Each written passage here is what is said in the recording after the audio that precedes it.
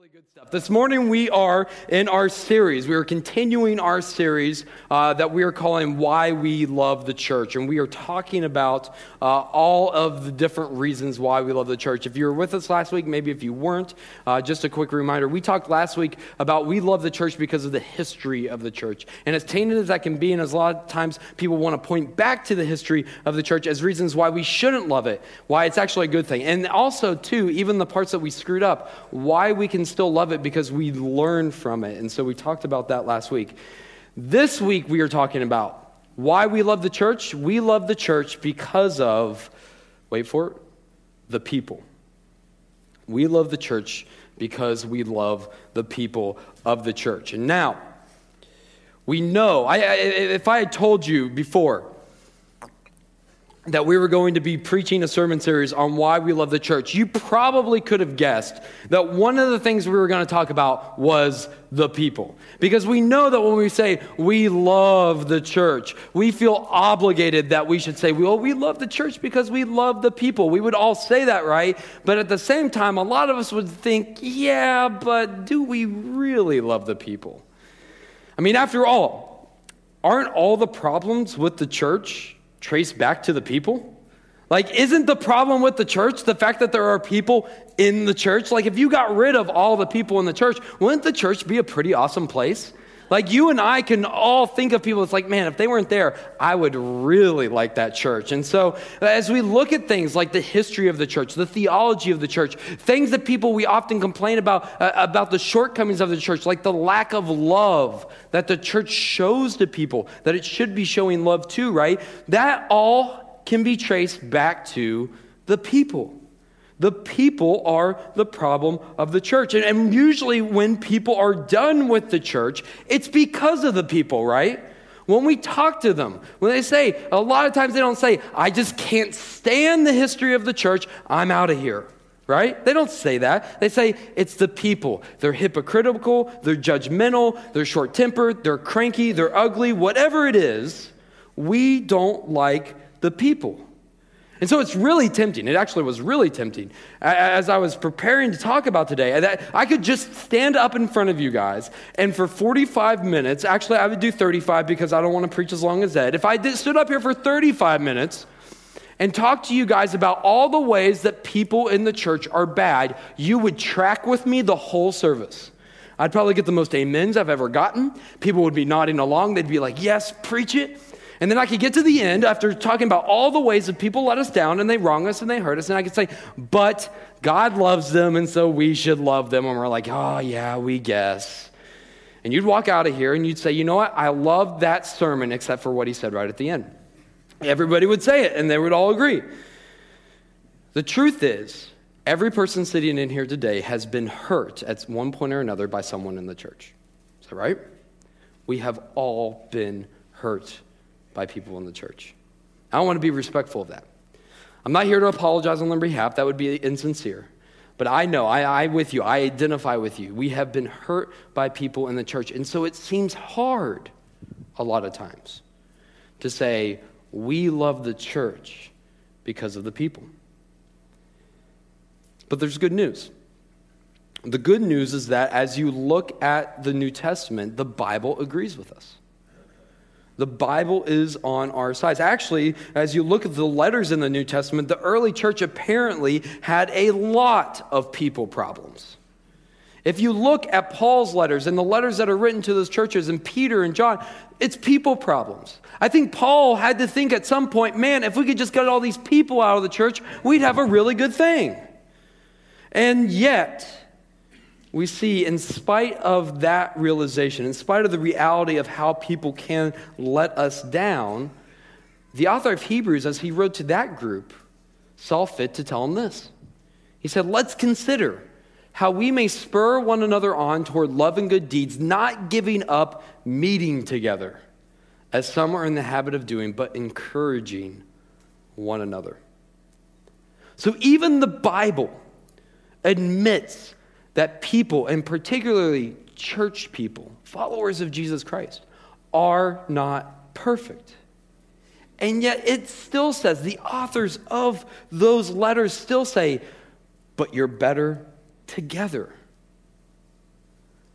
how in the world does that make any sense? How in the world does it make any sense that by being with the people that hurt us, we're actually better? How do we hold in tension how people are, but that Scripture says we're better together? Maybe even a better question is, how does God use imperfect people for our good? How could God use people letting you down, people saying things about you, people doing the things that they shouldn't do and know they shouldn't do to you and against you, and yet somehow it's still for your good? That's what I want to talk about this morning. That's the question we want to answer. And so the way I want to do that is actually a little bit backwards, perhaps. I want to start off by giving you the main point of the sermon. And that's dangerous. Because once I give you the main point, you could stop listening. You could stop listening, and when I quiz you later on this week when I see you and say, what was the sermon about? You would know, and you didn't listen to the last 30 minutes of the sermon because I told you the main point up front. But here's why I'm going to do it. Because I'm going to say it, and I'm banking some of you are not going to believe me. And then I want to spend the rest of the morning trying to convince you of why that is the truth. Okay? So, we're going to do that by looking at the life of Jacob. So if you want to turn, we'll get there, to Genesis chapter 32. We're going to be in chapter 32 and 33 there in Genesis and look at a portion of Jacob's life. But here's the main point this morning that I want you to get. You aren't you without them. I believe wholeheartedly that one of the main things that we can take away from God's word, from Scripture, is that we need other people in our life, and without them, we are not who God created us to be. Your life and growth in Jesus is done around other people. Do you believe me? No? Good. We don't like that idea. We don't like the idea that to grow in Christ and be a better follower of Jesus, that we need each other. We like to think it's a nice add-on. We also like to think that because of that, we can pick and choose who it is that we surround ourselves with. But what Scripture says is God has put people in your path, in your life, and He has them there for a specific purpose, and you cannot be who He created you to be without them in your life as well. And as uncomfortable that is, as much as we might not like it, it's the truth. And what's even more the truth is that as much as we like to think, we'll say, okay, God, okay, you win. I need other people in my life, but it's the perfect people I need in my life, right? I need the people that are going to encourage me and lift me up and spur me on to good works and good deeds and all these things, right, that good Christians are supposed to do. Scripture says no. You're going to have imperfect people in your life. You know what? That's a good thing. But how can that be a good thing? Well, it's a good thing because a lot of the times when you and I talk about having perfect people in our life, people that will spur us on, people that will agree with us. Perfect people, a lot of times in our minds and the way we talk about and the way we work it out in life, perfect people mainly means people like me. People that think the way I do, people that act the way I do, people that like the same things that I do. Here's the truth. God doesn't want more people like you. If He did, He would have created them. He's created them the way that they are to be different than you and to still be in your life for a very specific purpose because you need that in your life. And the life of Jacob, I believe, shows us that perfectly. Just if you don't know Jacob's life, I'll give you a quick summation to bring you up to speed on where we're at. Jacob was born the younger brother to Esau. And one way to sum up Jacob's life is, in Jacob's life, people were always his problem. People were always the reason why Jacob had issues. And if people could just get out of his way, if people could see his genius and how smart he was and how blessed he was and all these things, life would be really good. And so Jacob's whole entire life, from the get-go, we're told he comes out and he's grasping at his brother's heel, is get out of my way and let me get mine. If you would just get these people out of here, if you'd strip them away, if you'd remove the obstacle, then my life would be good. Know anybody like that? Jacob was this way. He was this way with his brother Esau. We're actually told that twice Jacob tries and does take Esau's birthright. And the second time he does it, it's so egregious, so deceitful, that he involves his mother and his father in it. And Esau is just overcome with rage. Jacob actually has to run away because he's afraid Esau is going to kill him. So Jacob runs off and he goes to live with his uncle Laban. And then his problem is that Jacob runs into people who are just like him. Laban is just like Jacob. He's a cheater. He's a swindler. He's always trying to take advantage of people. And that happens to Jacob. And so Jacob has these two main people in his life, Laban and Esau, and he's just thinking, God, these are my problems, and if you could just get these people out of my way, my life would be great. And there comes a time when Jacob has to flee Laban, things get so bad that he's forced back into being in relationship with his brother Esau, a relationship that he thought was done and dusted, and he'd never have to go back to again. And that's where we're going to pick up this morning. As Jacob comes back into contact with Esau, what do we see about how God uses people in our life, imperfect people, and why is it a good thing? How can he do this? And so we're going to read there. Let's read Genesis 32, verses 3 through 6 first together. He says, Jacob sent messengers ahead of him to his brother Esau in the land of Seir, the country of Edom. He instructed them, this is what you are to say to my lord Esau. Your servant Lord Jacob says, I have been staying with Laban and have remained there until now. I have cattle and donkeys, sheep and goats, male and female servants. Now I am sending this message to my Lord, that I may find favor in your eyes. When the messengers returned to Jacob, they said, we went to your brother Esau, and now he is coming to meet you, and 400 men are with him. Not really the message you want if you're Jacob, right? So as you read on there, we find out that Jacob goes into a frenzy. He's like, oh my goodness, he's coming. He's going to kill me. He's going to overthrow me. And so Jacob comes up with a plan. He divides everything that he has into groups, and he decides to send them out. So let's skip down to verse 16. It says, he put them in the care of his servants, each herd by itself, and said to each of his servants, go ahead of me and keep some space between the herds.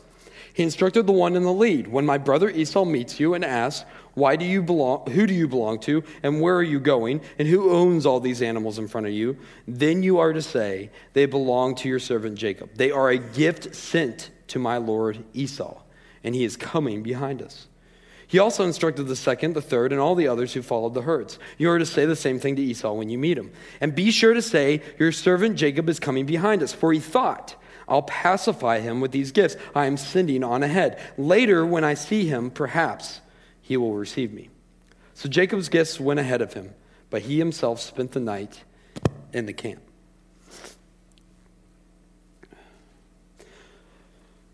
So what we see here is that Jacob has run into such a sticky situation. With Laban behind him and nowhere, he can't go back. He's forced to meet with Esau. And the only thing that he can think to do is to give up everything that he's worked for.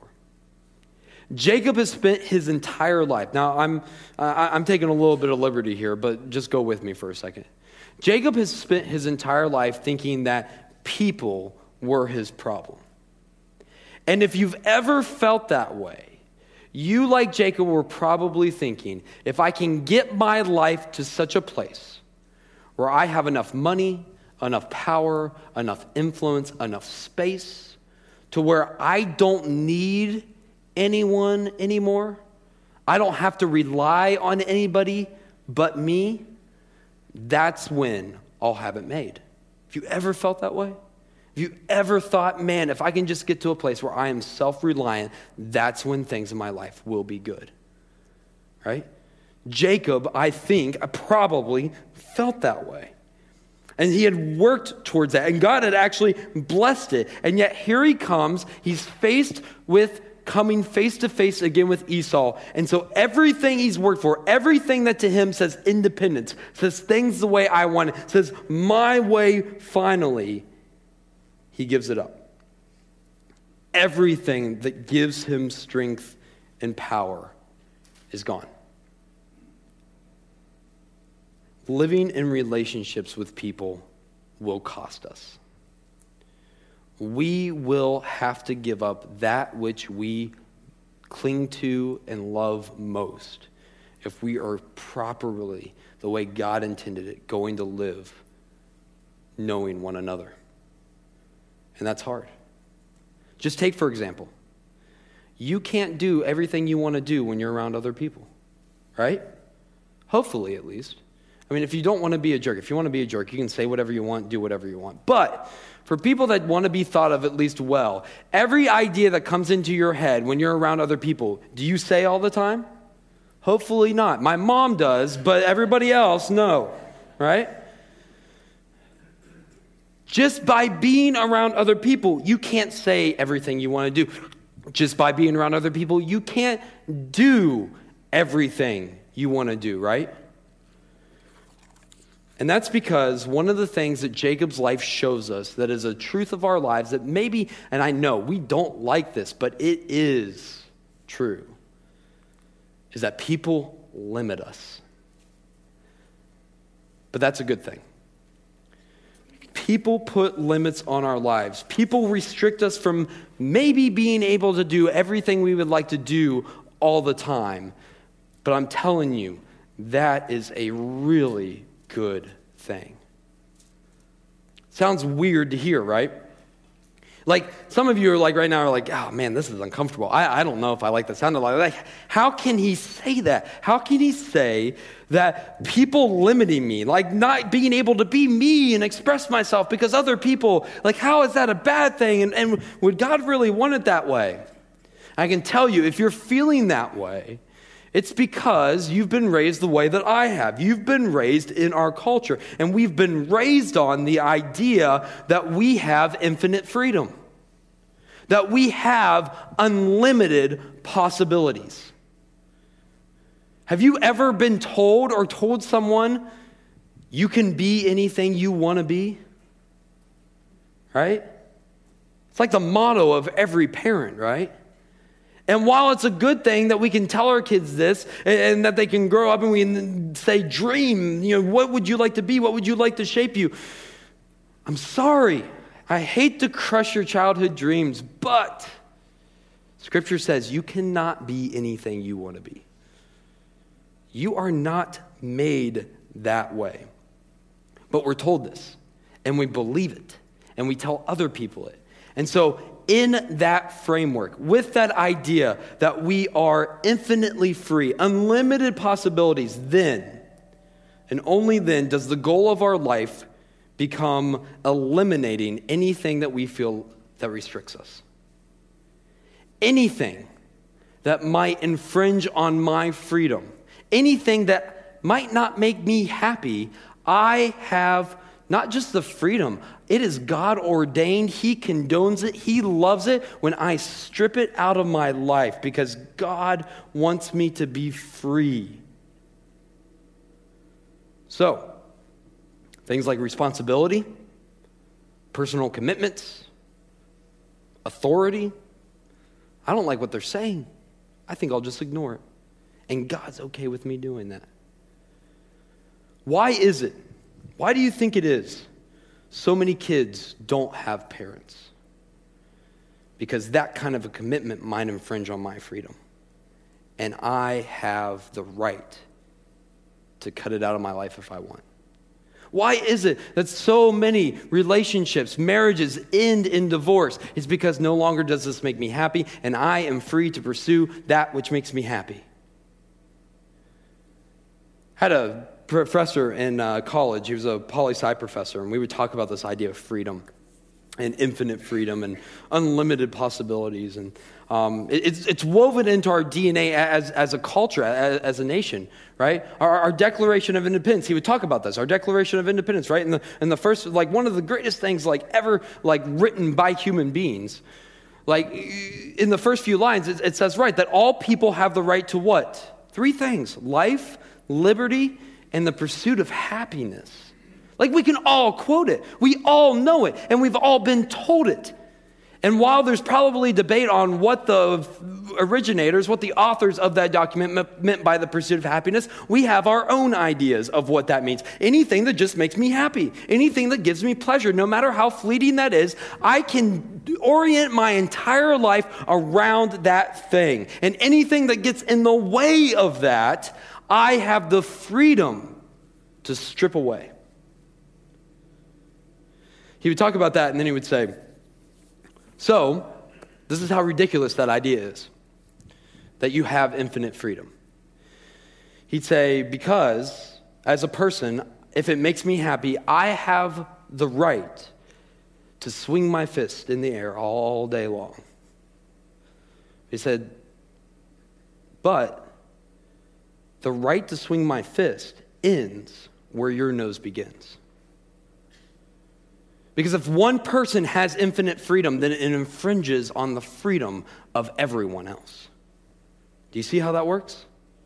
This idea that we are limitless, this idea that we don't have to answer to anyone else other than ourselves, it's ridiculous because there are other people. It's just a natural idea. He wasn't a Christian by any stretch of the imagination. And yet he understood one of the truths of Scripture, and that is you and I are made with limits. We are made with natural limits, and we have been made intentionally that way. Just think back to the creation story. Some of the things we find in the creation story that we don't normally talk about. Things like being hungry, needing sleep. These are things that were there before sin entered the equation. God put those there. Why? Because you are not an island unto yourself. You are not limitless. He put limits on your lives to remind you that there are things outside of you that you need, namely Him. The first not good in Scripture doesn't come up after sin enters the equation. It's before. It's when God looks at Adam and he sees Adam and Adam's alone and he says, it's not good that he's alone. He needs other people. Why? Because you are not made to be self-sufficient on your own. You were made to need God and you were made to need other people. And it's people that show us better than anything else what our natural limitations are. Maybe it's the reason we have such a problem with people. Maybe it's because when we're around people, we're reminded of all the things we can't do and all the things we would like to do and how they restrict us and how they hold us down in our mind and how, oh man, if I could just get them out of my way, how much better my life would be. The thing we often fail to recognize is that if we were limitless, if we really could go 24/7 and didn't need sleep, if we could run all day and not get hungry, if God had looked at Adam and he said, you know what? He's good on his own. What need would we ever have for God? Truthfully, just reckon with yourself for a second. If you really had no needs in your life, how often do you really think you would talk to God? How often would you come to Him in prayer if you were never hungry, never tired, never at the end of your rope, never had problems with people? Like, people are the problem are the reason we talk to God, right?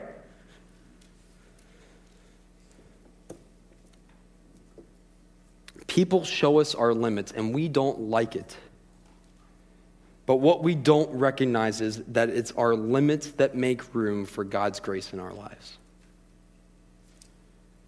It's when we realize we are no longer the lie we've been telling ourselves, and that is self-sufficient. It's when we realize we need something bigger, something better, something beyond us. That there is a void in our life that we cannot fill. It's then and only then that the grace of God is able to come in and start not just filling that void, but overtaking the rest of our life. God uses people to limit us, and in limiting us, we find Him. I like to think that my grandparents were like normal grandparents. I think everybody thinks that about their grandparents, right? I don't know what normal grandparents look like, but mine were. My grandma was just a kind, loving lady. She was actually, for most of her life, she was a cook in an elementary school cafeteria, and she worked back when they didn't send you. They gave you the ingredients, and you had to make food for the kids. So she, actually, when my grandma passed away, the people came to her funeral and talked about two things, like how good of a cook she was, and even more than that, though, how much, because of the way she cooked food for them in the elementary school, and then even came around and wanted them to eat and encouraged them to eat, how much they knew that she cared about them. And she would always talk about how important it was that she did just as important work as those teachers did, because they needed a good meal and that sort of thing, right? And that she showed her love to them. Actually, a few people even talked about how they just saw her as like almost a second mother, because they just saw her every day and she was always there talking to them. My granddad was not that way. And that's why I think that they're normal. Usually it's the grandma that's nice and the granddad that you're scared of, right? My granddad was a welder for the Plumber and Pipe Fitters Union, and so a hard job, and he was really good at it. My granddad had a hard life, and he also came from a time and an age when the way that men and husbands and fathers primarily showed that they loved their family wasn't by writing awesome Valentine's Day cards or saying I love you all the time. It was by going out, working hard, and providing for their family. That's the way that they said, I love you. And my granddad was really good at living that way. And I can remember as a kid actually being kind of scared of my granddad. And my granddad, the thing was with him too, was that he did what he wanted to do. Like he was like the most stubborn person ever. And my wife constantly reminds me that I look just like him. And so he golfed 3 times a week, at least 3 times a week. There was nothing that was going to get in the way of that. And he never talked to anybody about it. He just did it. He was always on his own time schedule. And if you didn't know his time schedule that he didn't tell you about, he got upset. He was impatient. He was rough. He was opinionated. Didn't hardly ever have kind words to say about much. And my grandma just the opposite. I can remember my family talking about if who was going to, as they were aging, who would have to take care of who. And I just remember the conversation that if my grandma was the one that needed to be cared for first, they were worried that she might last only 2 weeks. Because would he allow himself to be limited by what she needed? Would he give up golfing? What would his care look like? Could he even cook? Things like that. They had no idea. The worst case scenario happened. My grandma developed Alzheimer's, and so I think we were all kind of worried that what would her care look like. The thing that happened was probably one of the most amazing things I've ever seen. My granddad changed. He became more patient, more caring, more soft-spoken. He virtually quit golfing, which he loved. It got to the point that when it got too hard for my grandma to walk their driveway because of just slightly uneven pavement, he would take her every day at the same time to Walmart so that they could walk around inside. Totally different person. We wondered, would he resent the fact that he was limited because of how much care she needed? And what we saw was that limitation provided a way for God's grace to fill his life and affect him in other ways that we never would have imagined. To such an extent that a year or so after my granddad died, my dad felt like he needed to talk to him about Jesus, and he wasn't really a professed believer. It was kind of that age when like everybody went to church and you're in the South and that sort of thing. But so he said, Jay, I just got to ask you about Jesus. Would you like to talk about him? And I think it's because of how God had worked and softened my granddad through the limitation of caring for my grandma that my granddad said, you know what, I would. And he's with Jesus now. You can ask anyone that cares for a loved one, anyone that depends on them. And we look at that and we say, man, that must be hard. How much it requires of you, how much it limits you. You can't really be yourself. You can't really do what you want to do. How difficult is that? Anyone that cares for a loved one in that way, they will tell you 100%, I guarantee you, that it does not limit them. In fact, it has made them better. People will limit you, but it's in your limits where you find the grace of God. And it's there that the grace of God is allowed to work in your life in ways you never would have imagined. And just maybe the people that you think today that are restricting you, and if God could just get them out of your life, you would be so much better off. Just maybe they might be the biggest blessing that God has put in your life. As we go on in Jacob's story, look there at verse 24. Starting there, it says, so Jacob was left alone. A man wrestled with him till daybreak. When the man saw that he could not overpower him, he touched the socket of Jacob's hip so that his hip was wrenched as he wrestled with the man. Then the man said, let me go, for it is daybreak. But Jacob replied, I will not let you go unless you bless me. The man asked him, what is your name? Jacob, he answered. Then the man said, your name will no longer be Jacob, but Israel, because you have struggled with God and with humans and have overcome. Jacob said, please tell me your name. But he replied, why do you ask my name? Then he blessed him there. So Jacob called the place Peniel, saying, it is because I saw God face to face, and yet my life was spared. We said earlier, Jacob's biggest challenges in life were people related, right? If he could just get people out of his way, things would be great. But what we see here is that people had brought him to a place where he had exhausted all of his resources. And we might look at that and we might say, yeah, his problems were people. If he just didn't have people there, he wouldn't have had to wrestle with God. He wouldn't have gone through this, thing where his, hip socket was touched and then he limped the rest of his life. But the truth is that when we are in that place, and we are in that place where the only place that we can turn to is God, that's exactly where we need to be. And so the beauty of Jacob's story is we see this. People push us. They push us closer to God. People will push you closer than God. I don't know what your prayer life looks like.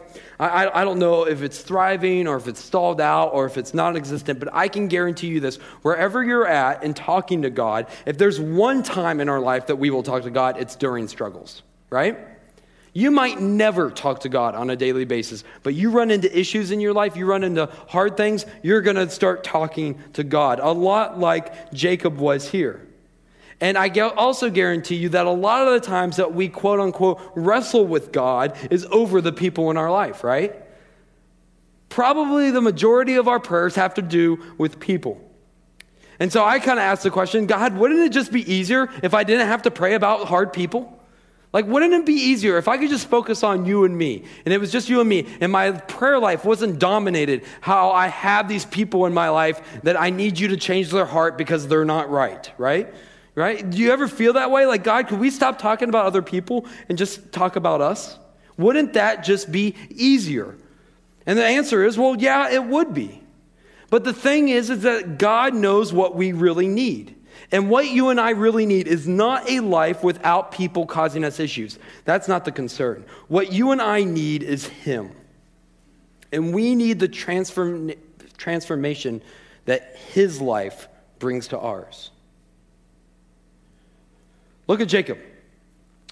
I know what that prayer was like. I've prayed this prayer. Jacob goes running to God because he's coming into contact face to face with Esau, right? And so I know that because I've prayed this. God, there's Esau. He's coming. I know what's going to happen. Please change his heart. Please do this. I've tried everything I can. Nothing's working. You're going to have to come in and change the situation. But notice what's talked about Esau, in what we read, is never mentioned. It's all about Jacob. So I just want to warn you really quickly this morning, be careful. Be careful because your conversation with God about other people might actually end up being more about you. You might find that when you come to God to pray about the people in your life and what's going on, God might actually want to talk to you more about you.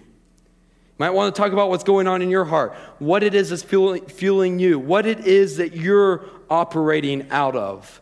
Look at verse 30 there. Jacob says, I saw God face to face. Listen, as much as we like to talk about how imperfect other people are, we have to own the fact that we ourselves are not squeaky clean. And what we also need is the same thing that they need, and that's God's transforming touch on our lives. We need to come face to face with God because that's where real change happens. Real change in our life happens when we come into contact with God. Look at Scripture, and every time anybody comes even a bit face to face with God in their lives, Moses, when he catches a glimpse of God's glory, and he comes down, they're like, we can't even look at your face, man.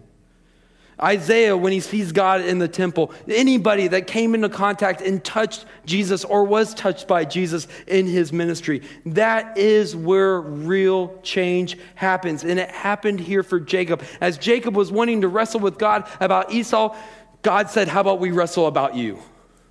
How about we talk about what you're like and what you're about? And that's what they did. He said, who are you? What's your name? And he said, Jacob, heel grasper. That's who I am. That's what I do. And what did God say? Not anymore, you don't. You're different. You're someone else. We need God's blessing and we need God's change in us. And a lot of times that happens because people will push us to God. That's a good thing. That's an amazing thing that God is able to use that for. Steve Diness says this. I love this quote. He says, I am the most sanctified person when I am by myself. What does that mean? When I'm on my own, I'm the most patient, caring, loving, understanding. I am the best husband when my wife is gone. I am amazing at it, right? We are so good to ourselves, are we not? It's that other people around us make us impatient. It's all their stuff, right? Denef goes on to say later on after that, he says, our growth in Christ is worked out in the midst of people, not in spite of people. You cannot grow in Jesus the way that you were intended to. You are not able to lean into who God has made you to be without other people around you. They bring it out in you. They show it. People have a way of showing us our own faults and chasing us to God to talk to him about them. I've seen this in my own life in the relationships, particularly the big relationships, those like really big like relationship thresholds, right?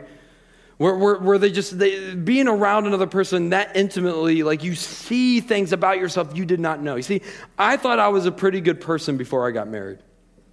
And then I got married. And so many realizations, so many things that I realized. Like I had no idea that I had been folding underwear wrong all those years. Completely unbeknownst to me. Like that there was a right way to begin with and that I was doing it wrong. No idea. 21 years of my life wasted folding underwear the wrong way. Marriage has a way of doing that. What's even worse is kids. Oh my gosh, kids. Kids are the mirror. Like the thing with marriage is you're with a totally different person. The thing with kids is you're fighting with yourself. And you realize how much you hate yourself most of the time. Like, my goodness, why are you this way? Why am I this way? One of the things that kids have shown me, though, is so many times that when I get frustrated with my kids, when I kind of lash out at them, there's a lot of times God will stop me and I'll realize that actually I'm not mad about what they're doing. I'm mad about something going on in my own life and I'm frustrated with that. And man, when that happens, how I have to go and say, I got to talk to Jesus about this. And how selfish I am and how much I put that on other people. The relationships in our life, they will chase us to God Because we want to pray about them, and God said, let's talk about you. And it shows things in us, and God says, let's talk about you.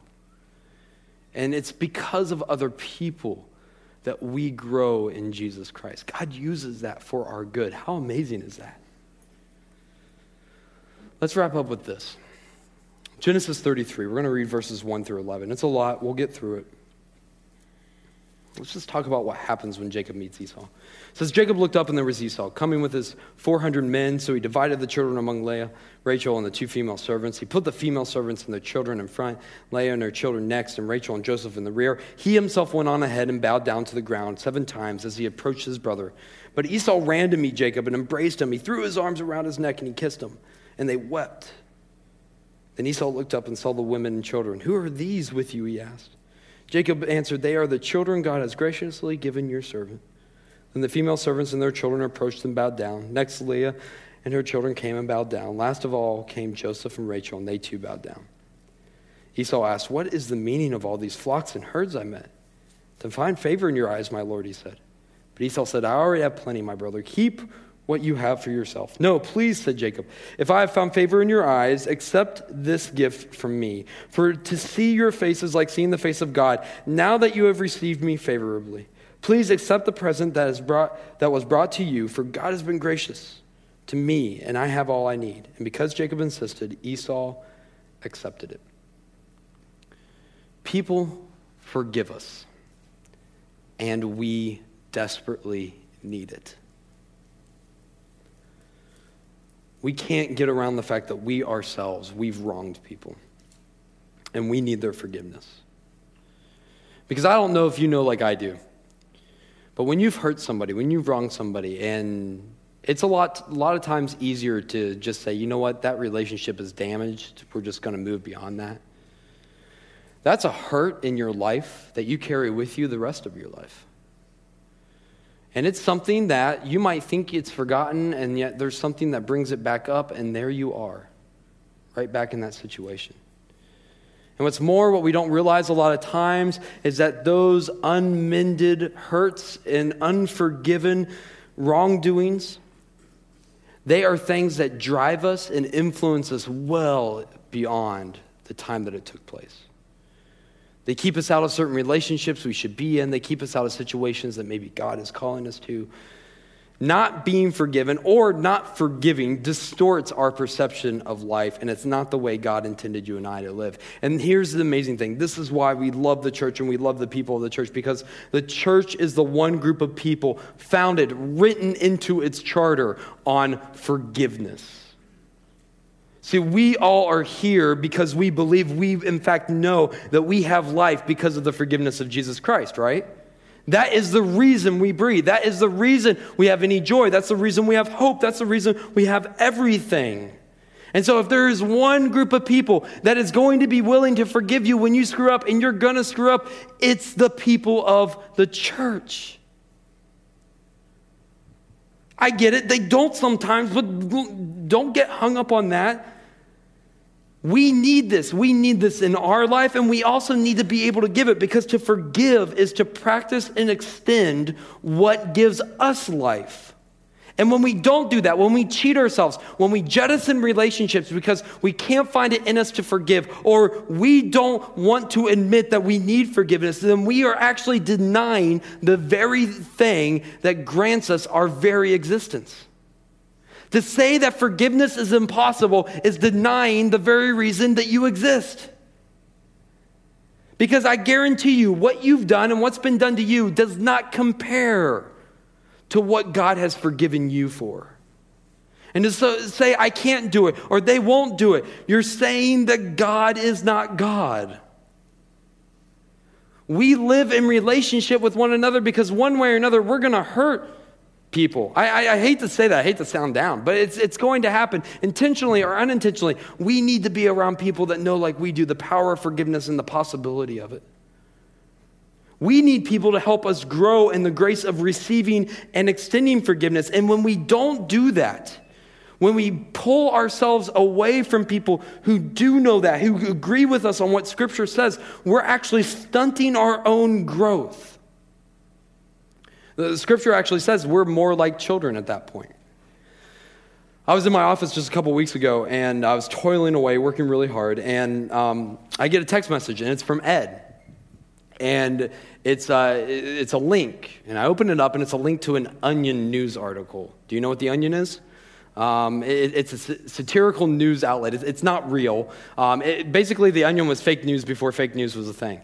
It's like real fake news. It's not real stuff, but it's funny because it's pretty much true. So he sends me this article. New study reveals most children unrepentant sociopaths. You can tell it was a busy day in the office. It says data shows that seemingly innocent children such as this one are not to be trusted. I just want to read you a couple things from it because the article is awesome. It says a study published Monday in the Journal of Child Psychology and Psychiatry has concluded that an estimated 98% of children under the age of 10 are remorseless sociopaths with little regard for anything other than their own egocentric interest and pleasures. Some of you are thinking, man, that sounds like my kids, and some of you are thinking, man, that sounds like me. It goes on. It says, children will use any tool at their disposal to secure gratification. And as soon as the desire is fulfilled, be it some material want or simply an insatiable and narcissistic desire for validation, they quickly become bored and lose interest in their victims, all the while thinking only of satisfying whatever their next hedonistic craving might be. Matteo added that even when subjects were directly confronted with the consequences of their inexplicable behavior, they had little or no capacity for expressing guilt other than insincere utterances of sorry that we were usually coerced. Finally, they end with this, and this is the good part. It says, we've tried behavior modification therapies, but children actually learn from our techniques and become even more adept at manipulating others while concealing their shameless misanthropy. Sadly, the experience has taught us there is little hope for rehabilitation. Just look at the way adults act. One of the things that separates children from adults is that adults can recognize the need to ask for forgiveness, and adults can extend it. When we separate ourselves because it's just too hard from the people around us, we are actually harming ourselves from growing into the people God has made us to be. When our life and relationships are centered in Jesus, then He will use people to grow us in His grace and life. We aren't ourselves when we aren't with each other. So what do we do with this? And I'm way out of time. There's a thing going around. And it's affecting my generation and younger. So if you're wondering how old are you, let's just say people under 40. And there are people that are older that this happens to, but man, I'm seeing it so much more and more in people my age.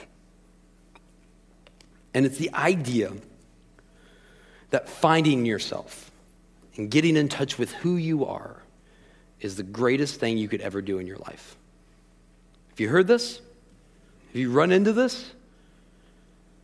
The idea that if I can just strip it all away, strip all the other people, all the other things, my job, all this stuff, and just find out who I am, man, then I'll have it made. Then I can live out my life and live it out the right way.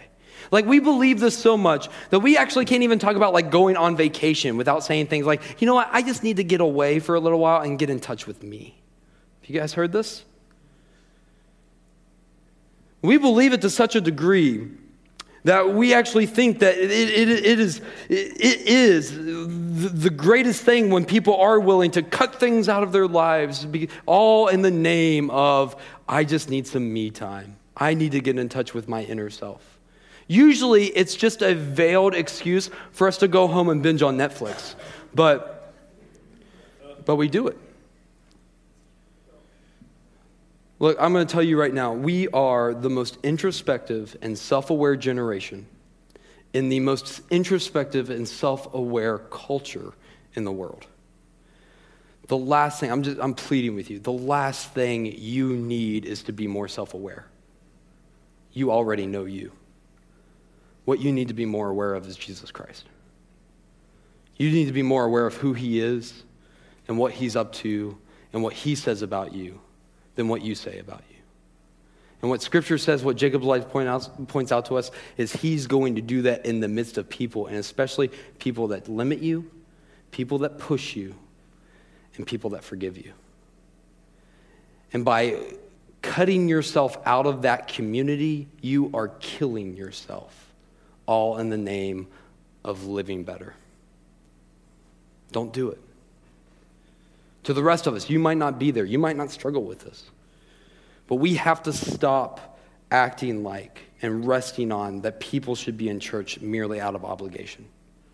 Well, the Bible says they should be here, so that by golly, they should just be here. We have to answer the call to be people where others can find the truth and grace of Jesus Christ. That we are people that love one another enough to tell them God's truth, not our truth, God's truth. And then after we've told them that truth, that we give them the grace, the space, the time to lean into and grow in what it is God is doing in their life. Those are two things, radical things, that they will not find out there, that they must find here with us.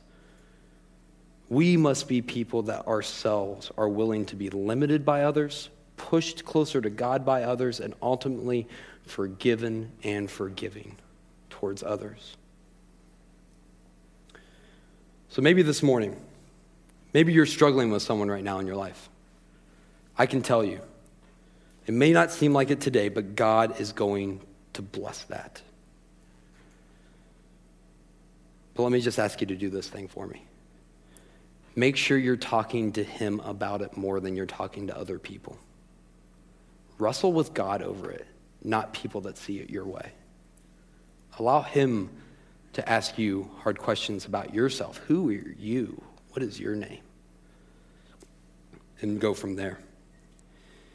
Maybe this morning you don't feel like you have anyone in your life, that you are searching for those relationships that provide meaning and that can help you grow in Jesus Christ. And I'm telling you right now, this is the place to find them. Not necessarily Oregon City Evangelical. It's a great place to find them, but I'm talking about the church, the people of God. That is where you want to be, because the reason we're together is because of Jesus Christ.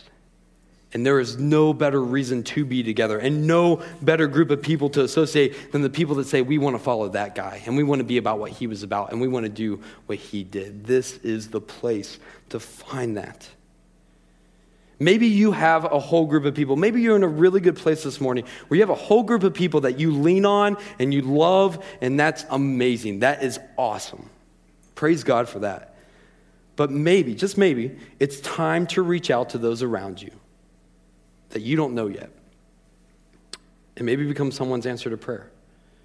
Maybe sharing that same love and support and limitation maybe in your life that you cherish so much. We love the church because it's full of people. And as imperfect as they may be sometimes, we know that God uses them perfectly to limit, push, and forgive us, especially when we need it most. Let's pray.